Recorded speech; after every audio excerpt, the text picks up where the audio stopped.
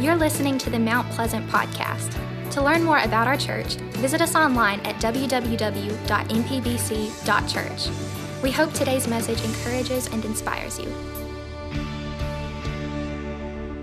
We're starting a new series today that we're calling Essentials. Essentials.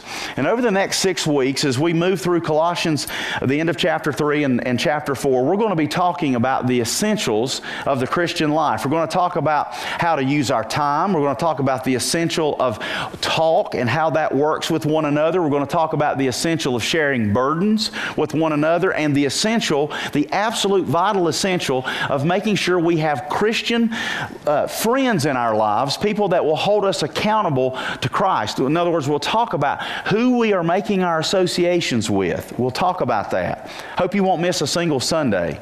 Now today we're going to begin with an essential that we're calling work. The title of the message that's been on the sign this week is Dealing with Work. We all have to work. Think about tomorrow, right? You know, don't remind me. Right. Work. How is work? Is it good? Is it bad? Does it stink? Do you have a bad boss to get on your last nerve? And you got, yeah, I know. I don't want you to think too much about it. You'll get in a bad mood, okay? But we're going to talk about that because work, listen, would you agree like me that you spend, if you're still working, you haven't made it to retirement? I don't know that I'll ever make it to retirement, but you're still in the working world. Do we not spend more time, more of our waking hours with people we work with than with the people that are our own family members? Is that not true? And so work is, it can make or break us and how we feel about life. We're going to be talking about work. And oftentimes this passage is taken and it's described in a kind of a venue of, employer, employee, and boss, and workers and all that. And it is that. We're going to see some of that today. But it has an even greater context. And I want us to be able to see that as we look at this today. And we're going to pick up in verse 22. And we're going to look at the application of work today. Have you made your way there? Colossians 3, verse 22. The Bible says, bondservants, that's a fancy word for slaves, obey in everything those who are your earthly masters, not by way of eye service as people pleasers. In other words, you don't just work when the boss man's watching you, but you do this with sincerity of heart. Do what? You work. Why? Because you fear the Lord. Verse 23. So whatever you do, work heartily, as for the Lord and not for men, knowing that from the Lord you will receive the inheritance as your reward. You are serving the Lord Christ. For the wrongdoer will be paid back for the wrong he has done, and there is no partiality. You may have heard me put it down a moment ago. Did you hear what I put down? What does that sound like? It's a chain. It's a chain. Now, if I put this chain around my neck, what does that make you think of? Huh?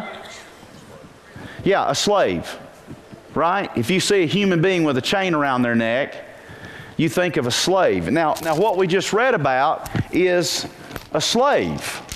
That's what it says, bondservant. Now, we think of a chain, and a chain is so strong. A chain it feels, impervious. It feels unbreakable. And when we see a human being with a chain around their neck or their bodies, we think of that whole institution of slavery. There was a lot of slaves in the first century. Did you know that? In the Roman Empire, in the first century, there were about 60 million slaves. Now let me put that in context. That is 1 out of every 5 citizens. 1 out of every 5 citizens in the Roman Empire were slaves. Do the math on that. That's 20%. 2 out of every 10 people were slaves. 1 out of every 5. Gets even worse if you lived in Italy. If you lived in and around Italy, around Rome, it was 1 out of every 3 citizens were slaves. So this is a big, big deal. So what we see written here is going to apply to a lot of people. Bondservants, slaves. Now, I know how it is for us. When we think of slavery, what do we think of? The 1800s? We think of Abraham Lincoln, the Emancipation Proclamation. We think of slavery as in America based on race. That's not what it was in the first century. It was not based on race. We mustn't think of first century slavery in the same way that we would have thought of slavery in the 1800s in America. Slavery was so common in the Roman Empire that people would actually sell themselves into slavery. You go, what? Who would do that? Look, don't think of cotton fields in Alabama. Okay? This is first century Rome. You live in Philippi. You owe a debt to somebody. Now, if we owe a debt and we need more money, what do? Yeah, just get another credit card, right? No, hope not. But in that day, if you owed a debt to somebody and couldn't pay it, you actually could sell yourself into servitude to that person. And you would work for that person as a bondservant, as a servant, until you paid the debt off. Now, here's what's interesting. Back in that day, in the first century, slave labor was used in every area of Roman life except for the use of public office. Slaves were often mixed in with free laborers, and employers used whatever means necessary to fulfill their job needs. Interestingly, many of the slaves in the Roman Empire were very well educated. This is what's astounding. Slaves in that day were actually, the more educated they were, the better it was for the master. Because the master would place many of these slaves in very, very high positions of authority. It's interesting, as I did some research on this, there were men and women who were slaves in the Roman Empire in the first century who were doctors, lawyers, architects, engineers. It is astounding, because there would be men who would even own a small town or a village, and they would employ you, and you would serve them as, let's say, the town doctor or the town engineer. So again, we almost have to pull ourselves away from what we know of as slavery, and to understand that it was quite different in the first century than it was, say, here in the 1800s. I know here in America that we think of those cotton fields and factories and those deplorable positions that so many people were placed in. So many slaves were treated in such terrible ways. But that wasn't always the case, not even in America, and certainly wasn't the case and wasn't the standard in the first century in Rome. Many of the slaves, as we would call them slaves or servants, were treated rather well. More on that in a moment. But I want you to think about, we need to think about context as to where we are. Where are we here? We're in Colossians chapter 3, we're at the end of the chapter. And we're talking about slaves and masters. So where does this fit in context? Well, what have we been talking about for the last 5 weeks? What? A Christian home. And so what have we seen? Mutual submission between husbands and wives. We have seen children who are taught, children, obey your parents in the Lord, for this is right. And now we get servants and masters, and the servants are told to do what? Obey. You see how this fits in line? You see how this fits in this whole context of mutual servanthood and servitude within the family, and then the children obey the parents. And now we have, of course, because it's so prevalent in the first century, there needs to be a discussion about what if you're reading or hearing this letter read at the church in Colossae, which is a Roman town, and you're a slave. What do? How do you put in context your lot in life? It's more about obedience. Look at verse 22 again. See it in your Bibles. Bondservants, slaves, obey how much? In everything. Those who are your earthly masters, not by way of eye service, as people pleasers, but with sincerity of heart, fearing the Lord. Now, church, some people read this passage as we begin here in verse 22, and you know what? They got a problem with it. And they got a problem with the Apostle Paul. And they say, Paul should have done something about slavery. Well, what about Jesus? I mean, Jesus was on the earth some 40 years earlier from this writing. Should Jesus not have had some sort of picket sign that said abolish slavery and created the disciples to have some sort of social justice to walk around, abolish slavery, abolish slavery?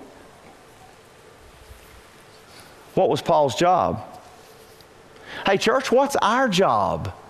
It's not to say that we can't be involved in political endeavors, but what's our job as believers? Christ lit the flame. We just sang about it. He lit the flame to do what? Be social justice warriors? No! To be champions for Christ, to be ambassadors for Christ. When we run a flag up our flagpole, what should fly is the word Jesus. For so many people, though, it's something else.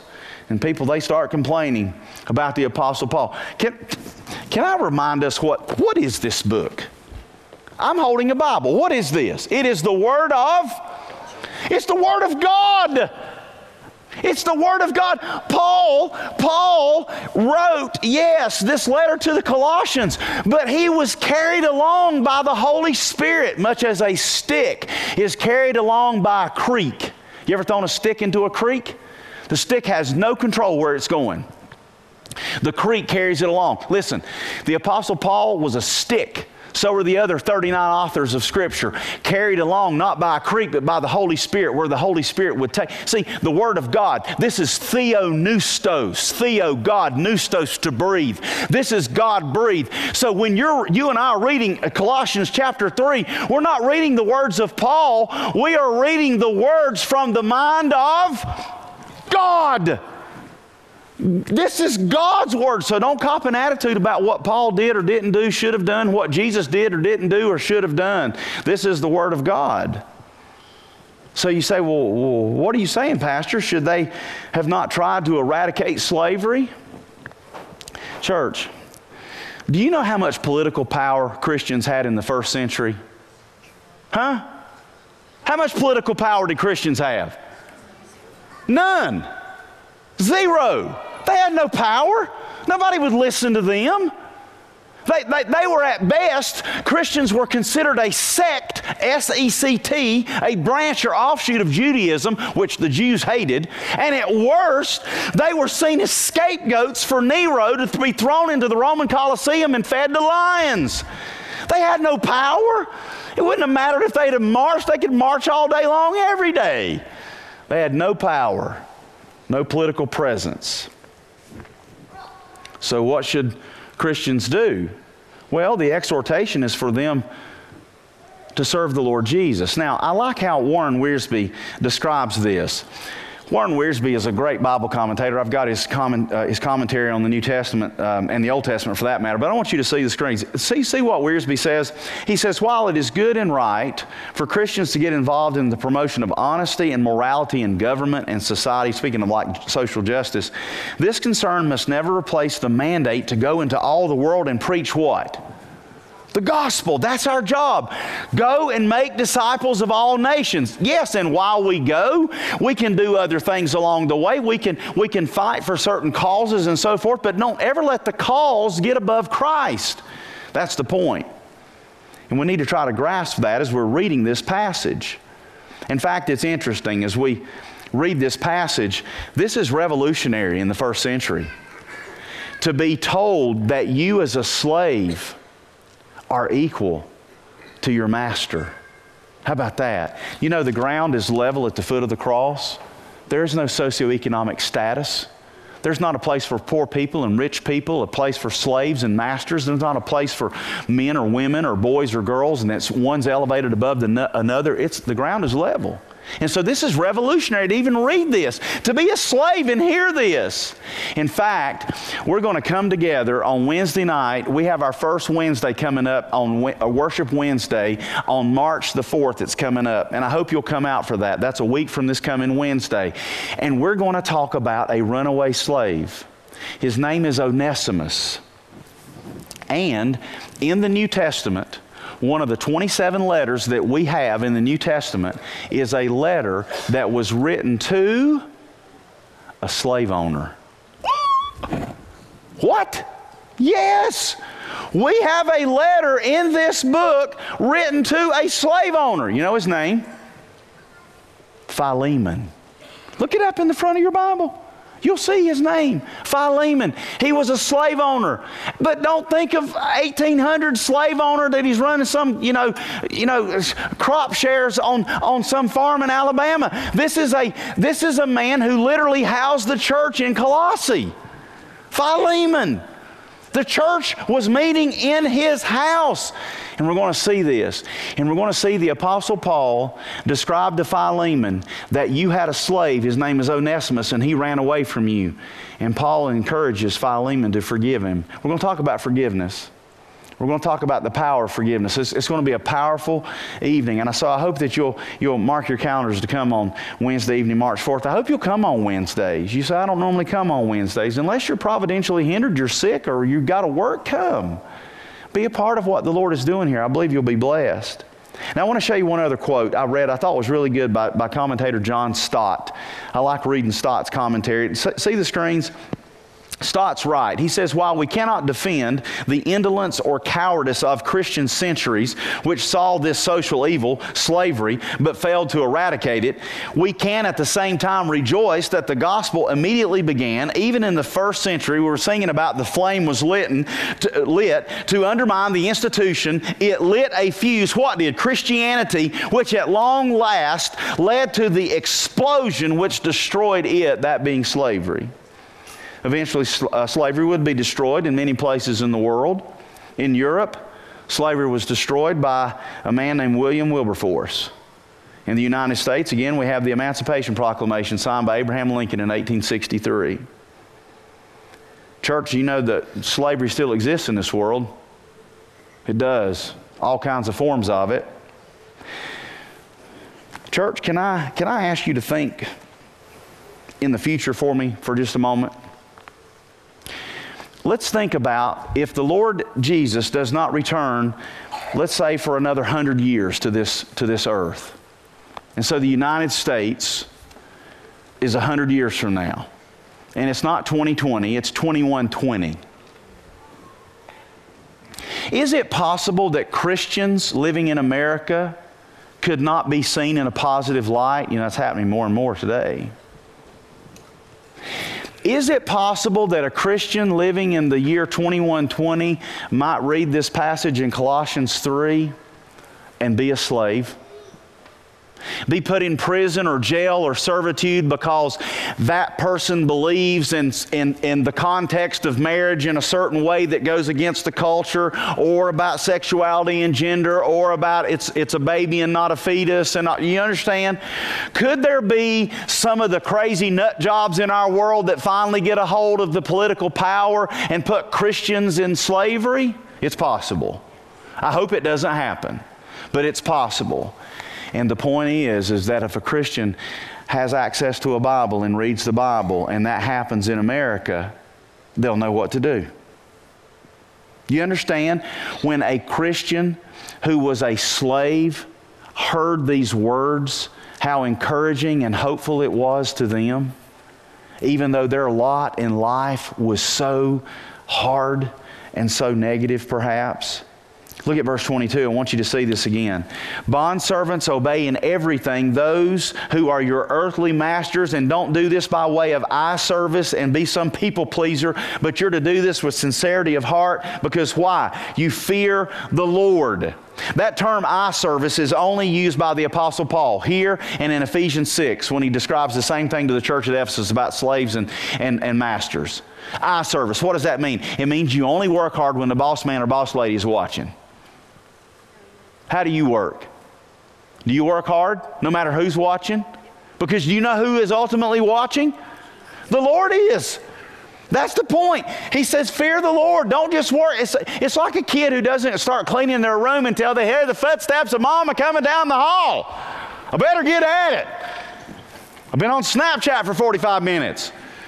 It's time to clean out that uneaten sandwich underneath my bed. You go, that doesn't happen. Oh, yes, it does. Do you work hard? Or only when people are watching? That phrase there, that last phrase, fear the Lord, that means Jesus. And don't see that in a negative way. Jesus loves us and He's watching over us, and that's a good thing. But He's also watching to see how we're going to work, because We don't work just for that boss man or boss lady, or maybe it's a student. Maybe you're at school and you're actually, you're working for a teacher in essence. Watch this, verse 23. Look at it, Colossians 3:23.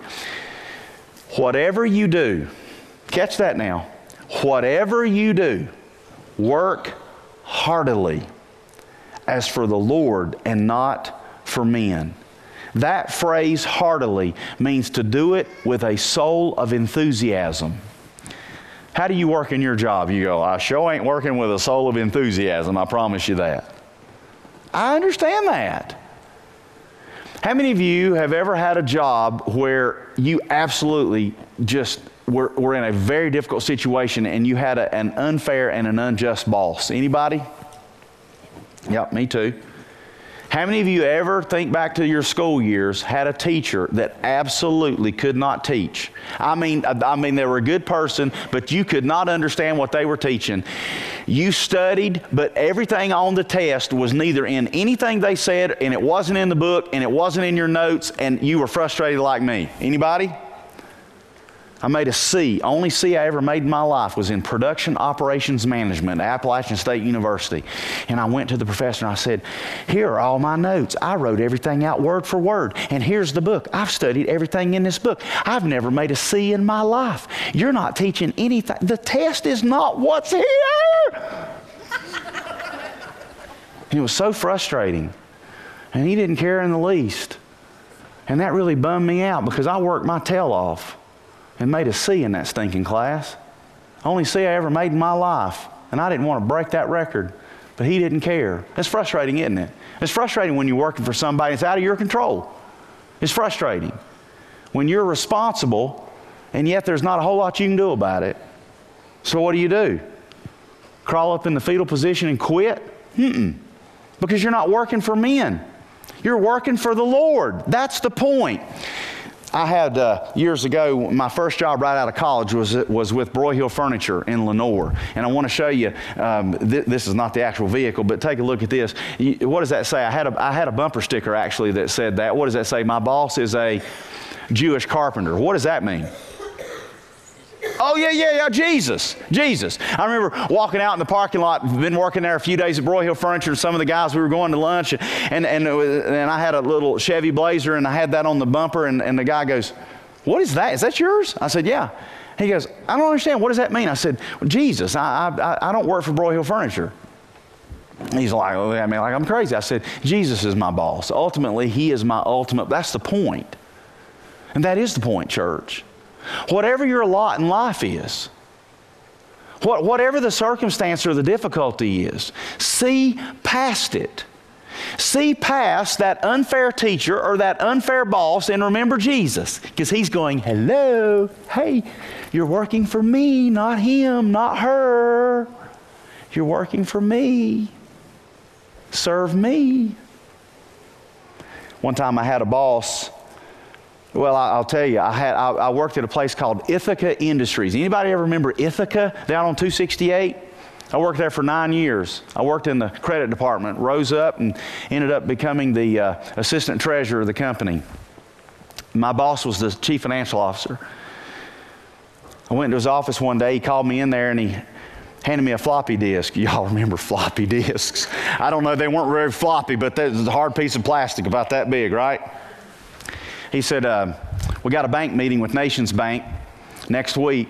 Said we'll be flying down to Atlanta. They had the big Nations Bank building, and the floor at the top, it circulated at the top. It was pretty awesome, pretty cool. Back then it was just Atlanta Fulton County Stadium. That's where the Braves played. Didn't have the new stadium, and I remember going up there and how cool that was. But here's what the CFO asked me to do. He said, I need you to plug a number for me. Now, plugging a number is where you take a model and you don't let the model generate what the number is. You actually put it in what you want it to be. I said, what do you want me to plug? He said, I want the DSO to be, the day sales outstanding to be 34 instead of 39. Now let me explain what that means. Day sales outstanding is you sell a product and then you're trying to collect the money. And so if you drop the number of days it takes to collect the money, you get the money in faster. So it actually you can meet your loan covenants easier. And so so he said, I called him by name. I said, wait. We were just down there the last quarter. You can't drop 5 days of DSO in one quarter. He said, in flowery language, plug the number.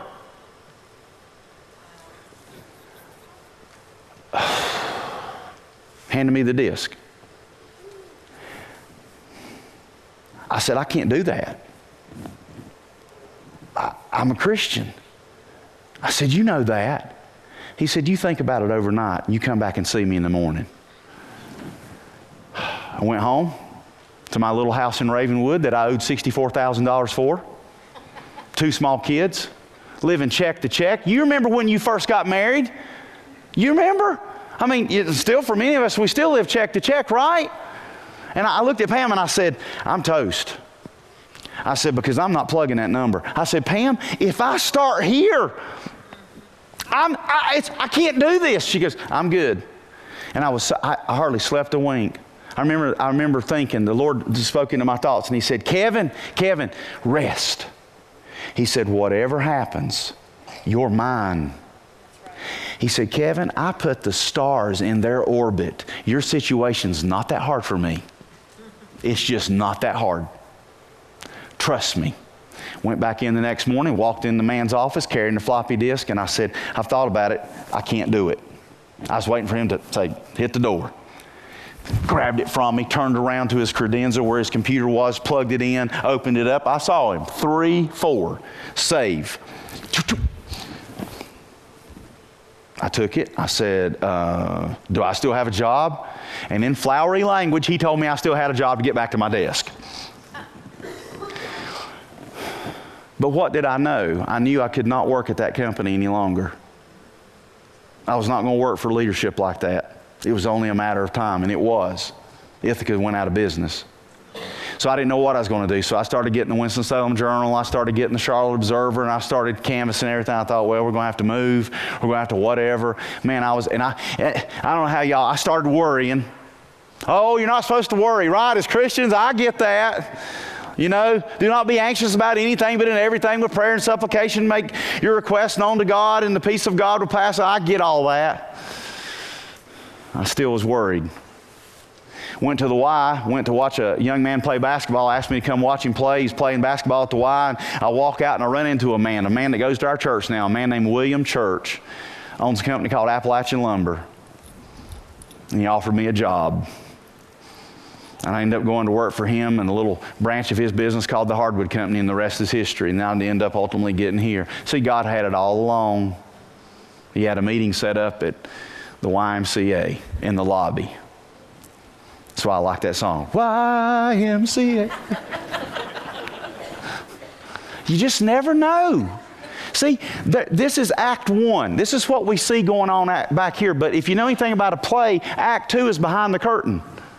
Somebody needs to hear that today. Somebody may be watching today. There is stuff happening. Trust the Lord. Don't do that which is wrong just so you can get ahead, because God will not bless that. And then you're operating on your own resources. Then it's you don't get help from God. He says, hands off. You seem like you've got that handled well. All I had to do was punch 34. No. All I had to do was stand for what's right. You may be in a situation like that. Maybe you're in a place of employment right now that what you're being asked to do is wrong. I'm not telling you. You know, you got to think all this through in your head. You know, and maybe you're in a situation where it's hard right now. Maybe you're in a situation where you're not asked to do something unethical or illegal, but it's just really, really hard right now. I mean, you're being overworked and underpaid, and you've got all this stress on you. Pray about it. Pray about it and say, Lord, what would you have me? If He releases you, then fine. But until He does, bloom where you're at. That's the point. Whatever your situation, whatever your lot in life, even if you're a bondservant, bloom where you're at. Don't cop an attitude as a Christian and start cussing and belly aching and what a sorry boss that is, and I'm quitting, I'm leaving 10 minutes early. Because you don't work for him. You don't work for her. You work for the Lord. You do the right thing, and it's an even greater example when you're in a tough situation and you still do the right thing, and they go, man, that's really something right there. That's really something, what they're doing, even the way they're being treated. And the Lord does that in us. Yeah, my boss is a Jewish carpenter. He still is. See, I know the Lord will provide. That's Colossians 3:24. See Colossians 3:24? Because, see, we've got an inheritance coming, church. Here's our inheritance. Knowing that from the Lord you will receive the inheritance as your reward. You are serving the Lord Christ. What is our inheritance? You say heaven. It is. But ultimately, heaven is the place where we will experience and live out our inheritance. Our inheritance is salvation. Our inheritance is the fact that we're joint heirs with Jesus. We get what He gets. How about that? No, maybe it's a hard thing right now. Maybe you're a student here. Maybe you're somebody watching, a young person, an adult, and it's just unfair. Keep serving the Lord. Keep seeing Jesus waving over their shoulder. Keep serving me. You say, but it's not fair. I get that. I do. And there's a payday someday. You ever heard that old song, there's a payday someday? There is, for the just and the unjust. See the Bible? See the screens? Colossians 3:25. Yes, for the wrongdoer will be paid back for the wrong he has done, and there is no partiality. Yes, God is not partial. There are consequences for those who do right and for those who do wrong, no matter who they think they are. And we close with chapter 4, verse 1. You say, why are you going into a whole nother chapter? Because I believe that the chapter dividers got this wrong. See, the chapter divisions this isn't divinely inspired as far as the chapter divisions. There were no chapter and verse. That didn't happen until the 1500s. Did you know that? Chapters and verses came in the 1500s. Makes it easier to find stuff. Right? So if it were me, I would have verse 26. But for whatever reason, they jumped into chapter 4. Is in your Bible chapter 4, verse 1 kind of mashed up in there with verse 25? So is mine. Really would have been better to just have verse 26 because it's still talking about masters. We've been talking about slaves, now we're talking about masters. And so here's what it says. Masters, Colossians 4, verse 1. Masters, treat your bondservants, your slaves, how? Justly and fairly, knowing that you also have a master in heaven. Our master is the Lord God. See the capital M. So listen, maybe you're here today and you're the boss man. You're the boss lady. You're the person in charge. Be just. Be kind. Be thankful. You say, well, they work for me. I get that. But you can still be kind. You say, they get a paycheck. Listen, have you ever been thanked too much? Have you ever been just encouraged too much? Me either. A lot of times people who are in positions of authority, they wield their authority, and part of that authority is I don't have to say thank you. You know, there's a lot of people that don't go to church. You know why they don't go to church? Because they work for a Christian boss who's a jerk. A jerk. And say, ain't no way I'm going to church with that person, because I know how he or she acts on the job, and it ain't like he acts at the church when he's in the parking lot or in the building. Don't let that be you. Be kind. Listen, here at the church, we have a small staff for a church our size. So you know who we rely on? You, volunteers. I'm constantly begging, can you help on the parking team? Can you help serve coffee in the back? Can you help out here in the front? Can you help coach a team? Can you help serve concessions on a Saturday? Can you help at flag football? Can you help at the independence celebration? Can you help over and over again? And so you know what I do a lot? I thank people. I just think that's important. I just think that's so important. I drive in every Sunday morning. I drive in with my window down. I don't care how cold it is, because I thank these security guys. It's cold as all get out there. And I drive by and say, thank you so much for what you do. Thank you for staying out here and freezing your buns off. I appreciate you. Thank you for serving coffee in the back. I don't ever drink coffee back there. I'd be burping up here on stage. But I walk back there and I say, thank you, Miss Sharon Wilcox, and, thank you, the Heacock family, or Cynthia Brame, or whatever. Thank you. I thank you, Kevin Bounds, back here serving on our medical team today, and Bryant Reed, and I thank you for what you're doing. We should thank people. How hard is that? And it's free. It's free. But when you thank somebody, they go, oh, that feels so nice. Thank people. Thank the people that work for you. It's an important thing. Don't have two sets of rules either. Don't you despise it when you see a boss man or boss lady, they got one set of rules for the people they like and another set of rules for the people they don't particularly care for? You know what that breeds? Animosity. Be the same. Be kind. Be just. Why? The end of verse 1. See it? End of verse 1. Knowing that you also have a master in heaven. Did you know I'm a slave? I'm a slave. You say to what? Mount Pleasant? No. You say to your wife? No. To your kids? No. To Jesus. I'm good with it. You know why I'm good with it? Because He bought me off the auction block. He bought me at a price. See the screens? We were bought at a price. You see that? You were bought with a price. The price of His death on the cross. So glorify God in your body. You say, well, then you're not free if you're a slave. Oh, this is the oxymoron of it all. This is the oxymoron of it. When you become a slave to Jesus, you become free. And if you're not a slave to Jesus, you're in bondage. Back in the first century, you could decide once you paid your debt, let's say that you've been a doctor for some guy in some town and you've paid off some debt to get your education, and he says, okay, I'm removing this from you now, and you don't have to work for me anymore. The debt has been paid. Did you know that a servant could decide to stay with the master? And that's that phrase, bondservant. Here's what that means. You, as a slave, say, even though the debt has been canceled, I choose to stay with you, the master. And what they would do is they would take their right earlobe and they would allow it to be put up against a doorpost, and they would drive a nail through it called an awl, A-W-L. And then you would be given a signet ring that had the signet of that master, and you would wear that in your earlobe. So when anybody saw you, they would know that yes, you had been set free, but you had chosen of your own free will to stay with the master. That's a bondservant. Jesus set me free. And I said, chain me. Chain me. Put chains on me. I'm yours. I'll do whatever you tell me to do because you're my master. You know what's interesting, church? We'll say this and we'll close. It's interesting that in our culture, I have found that the very people who claim to be the most free are the ones who are most often enslaved in their lifestyle. Oh, I'm free. I can do this and do that. No, you're actually enslaved to your lifestyle.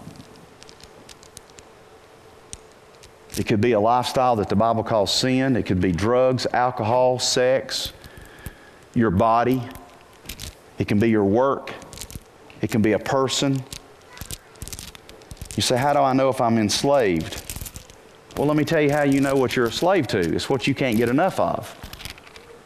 It's what you think about the most. What do you think about the most? What dominates your thoughts? That's tending to drive us to where the slavery is. Not that any of it has to be bad. It's not bad to work a job. It's not bad to have a hobby or a career. It's not bad any of that. But when they take precedent over Jesus, it's easy to be chained to that. Jesus came to this earth, and He was treated worse than a slave. They killed Him. Why? So that He could set the slaves free.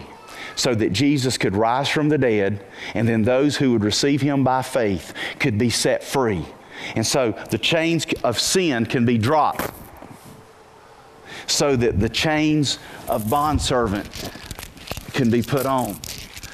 And I serve the Lord Jesus, and He is my master, and He is my boss is a Jewish carpenter. And so if somebody tells me to plug a number, I can't do that. You work for me! No, actually I don't. I work for Jesus, and he wouldn't want me to do that. You're going to lose your job. Well, that's okay, because he put the stars in heaven, and this just won't be that big a deal for him. I'll be okay. Do what you got to do. Thank you for joining us for today's message.